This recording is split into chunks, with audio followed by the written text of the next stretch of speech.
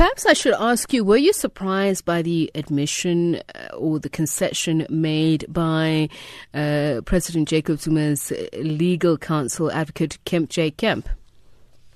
Yes, we were, as a matter of fact, because the case was set down for 2 days.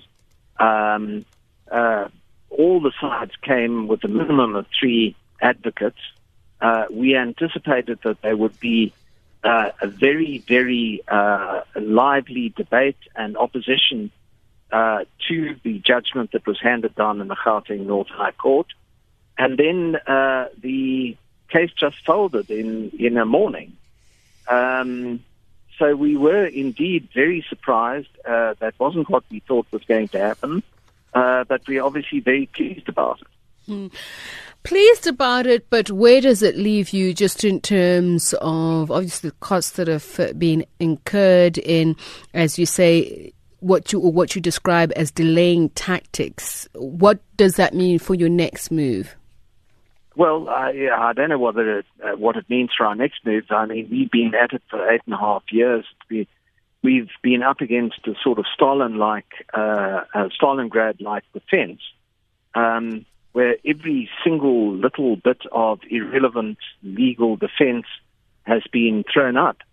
But we've now finally got to the point where the charges look likely to be reinstated. And what we hope the court will do is to lay down some sort of advice or directions to the National Prosecuting Authority about how to take this matter further, because we don't want to be in another 11 courts in 8.5 years' time arguing the same point, because I think really Justice Kachalia summed it up quite nicely by saying that this has taken 8.5 years, and really the question before the court is, should the charges be dropped or should President Zuma be prosecuted? And just from your standpoint, and I know it's perhaps a little too early to ask this, would you just leave it at the charges being reinstated, or would you consider adding more charges? How would you approach the circumstances should you be called upon to do that? Well, I don't think anybody's going to call upon us to do it, but there are a number of other investigations and queries that have been raised inter alia out of the state capture report. But each of these have their own process. So in respect of state capture, it's envisaged that there should be a judicial commission of inquiry. And if and when those processes finish, they will presumably make recommendations about what should happen. But right at this point, we are interested in the 783 charges that were unlawfully discontinued in 2009.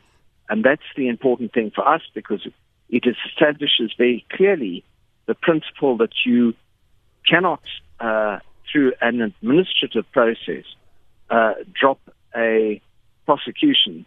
When a prosecution is embarked upon, the decision as to whether or not the prosecution should be dropped actually lies in a trial court.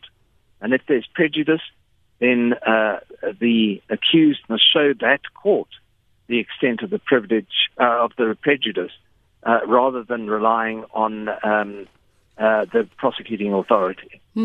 Let's talk about the prosecuting authority, given the comments that the DA has made as a party on the performance and the capability of the NPA head, Mr. Shaun Abrahams. And I say this against the backdrop of Justice Azar Kachalia proposing that to facilitate the progression of the trial, that they may order that a new indictment be served, and that will be up to Mr. Abrahams and perhaps President Jacob Zuma to decide.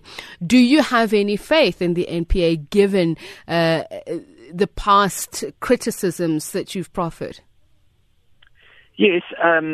Look, the NPA as a whole consists of probably 2,000 prosecutors across South Africa, the vast majority of which are dedicated, capable, hard-working officials. What has gone wrong is that the head of the NPA and some of the people in the senior management have, in our view, become politically tainted, and that is a great pity. So if the decision is that the prosecution proceeds, then I have no doubt that there are highly capable prosecutors who can take that matter to court and secure a conviction. But what we don't want is with respect the assistant prosecutor in the traffic court to deal with this matter, because then there will be a intention to frustrate what is very clearly the intention of the Supreme Court of Appeal. Thank you so much for speaking to us. James Salfa is the Democratic Alliance's Federal Council Chair.